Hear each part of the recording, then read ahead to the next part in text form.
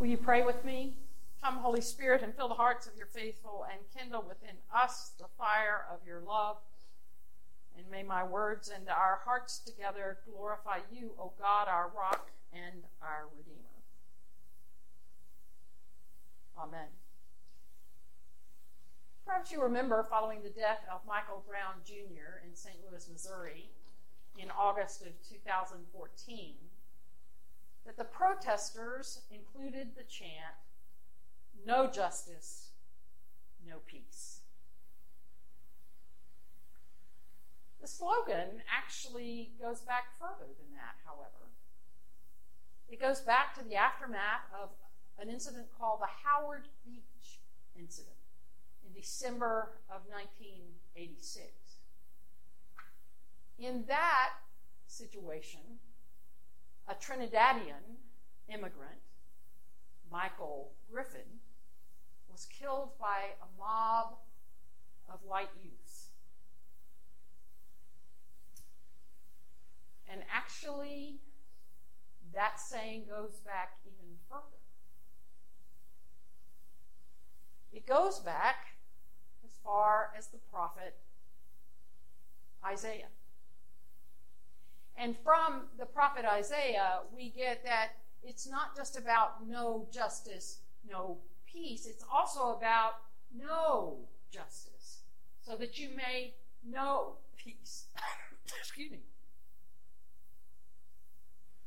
And in his message of January the 1st, 1972, Pope Paul VI quoted Isaiah 32:17, saying, "Justice will bring about peace." And then added in his own words, "We repeat this today in a more incisive and dramatic formula. If you want peace, work for justice." So from that slogan, another developed. It was no Jesus, no peace, no Jesus, no peace. So with the greatest of respect for those who protested the undeserving violent deaths of young black men, with no Jesus, no peace. Today, following the hearing of our gospel story, it seems fitting to me at least that we can say no Jesus, no Jesus. Let me explain why. This week's reading from the Gospel of John includes one of the most famous and infamous verses in all of the New Testament. Jesus remarked, "No one comes to God except through me." Too often, this sentence is distorted into a dogma of exclusion, as if Jesus is saying, if you're not Christian and you don't say all the right words in the right order, you're damned. This is a devastating misunderstanding of this passage, and not at all what Jesus meant. So what's he up to? Well, what we have to remember is that Jesus, when he shares this remark, is in the upper room with his disciples. At least in the Gospel of John, it is pretty exclusively the Gospel says that it's exclusively the disciples that are there. And what does Jesus do in that upper room?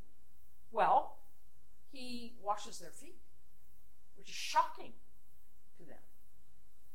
And then he actually gives them a new commandment.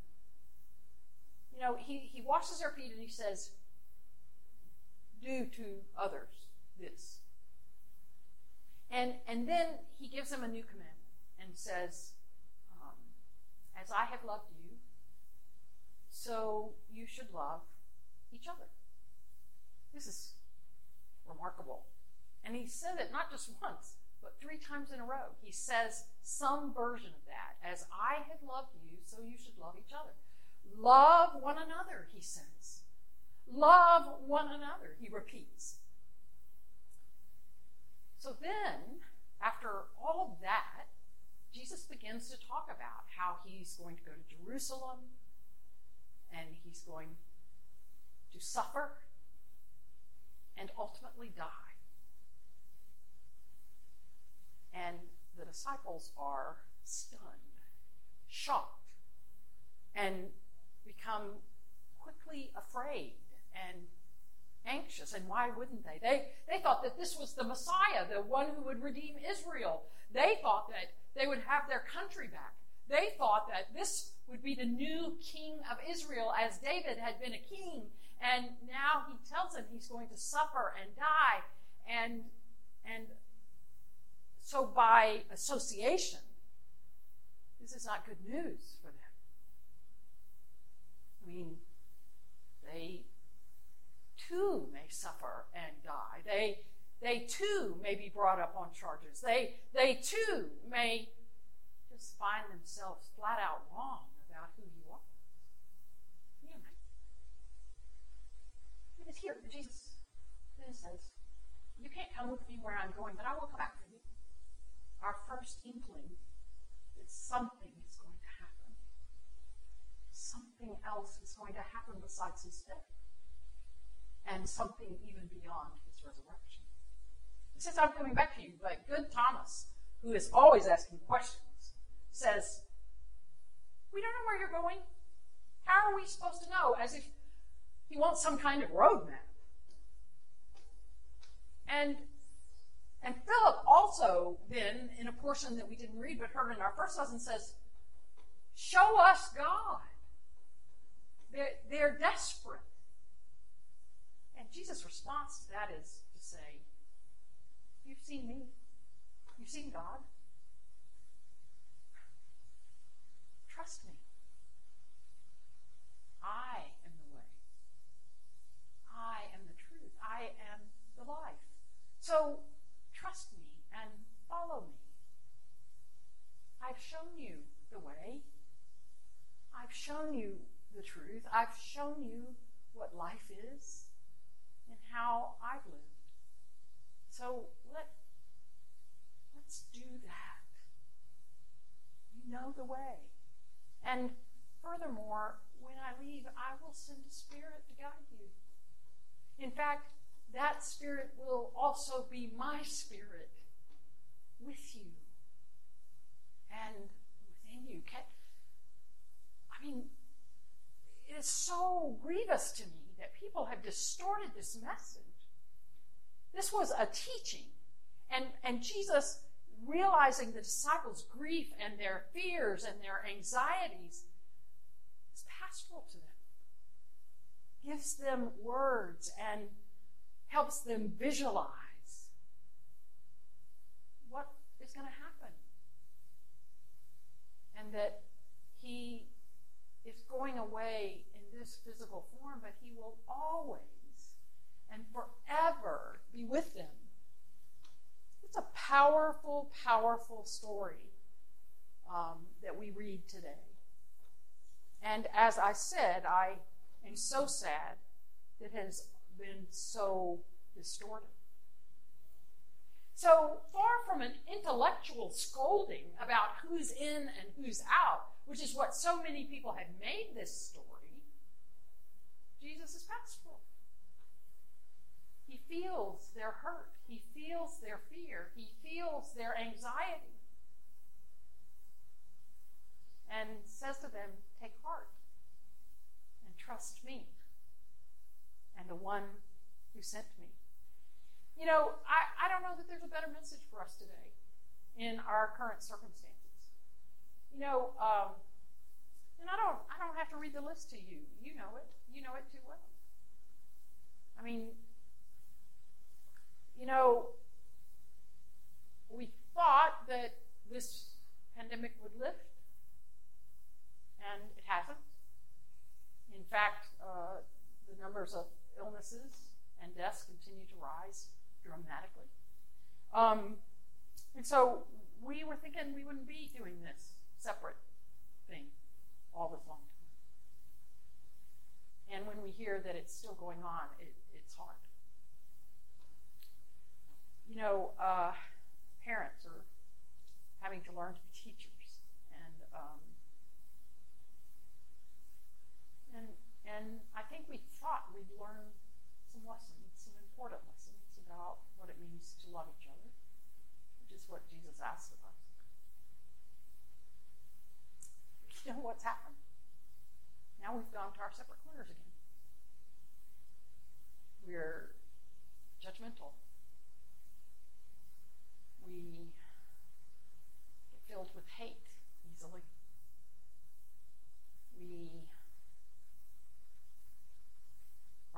with each other on social media again.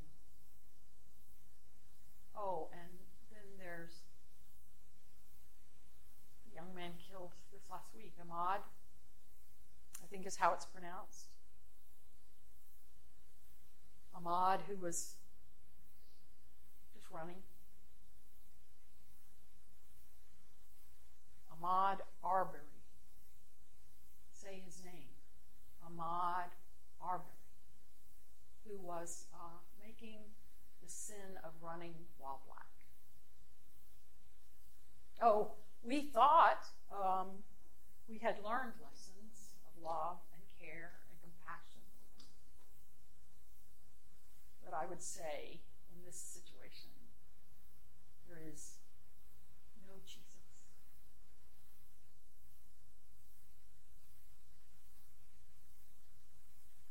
My great preaching professor, Zan Holmes, taught me whenever I preach, I'm to not only offer the challenge of the gospel, but also to offer the grace of the gospel. And this is what it is.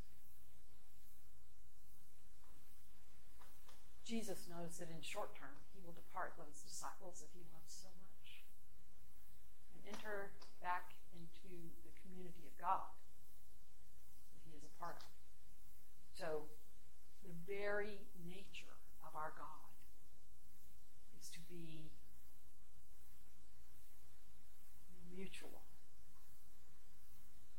mutually dependent on each other and community together.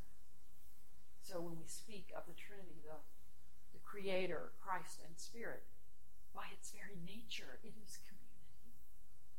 By its very nature, it is mutually dependent.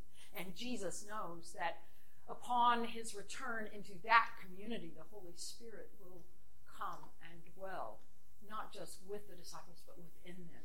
And not just with the world and all its people who are children of God, but within us. That's the good news. And for the writer of the Gospel of John, which is a very intellectual gospel and very spiritual gospel, the writer of the Gospel of John is clear that the resurrection is not the end of the story at all. The resurrection is the beginning of God's continued work in the world with the coming of the Holy Spirit. This is the good news. And you know how I know this truth and why I preach it Sunday after Sunday after Sunday? Is because, well, I had a mother who loved me. We called her Mama Joe. And for a long time, I didn't realize how great her love was because she was a stoic woman, a strong woman. She had strong opinions. And she wasn't at all fond of the fact that I and my younger sister turned out to be lesbians. In fact, she was pretty appalled at first.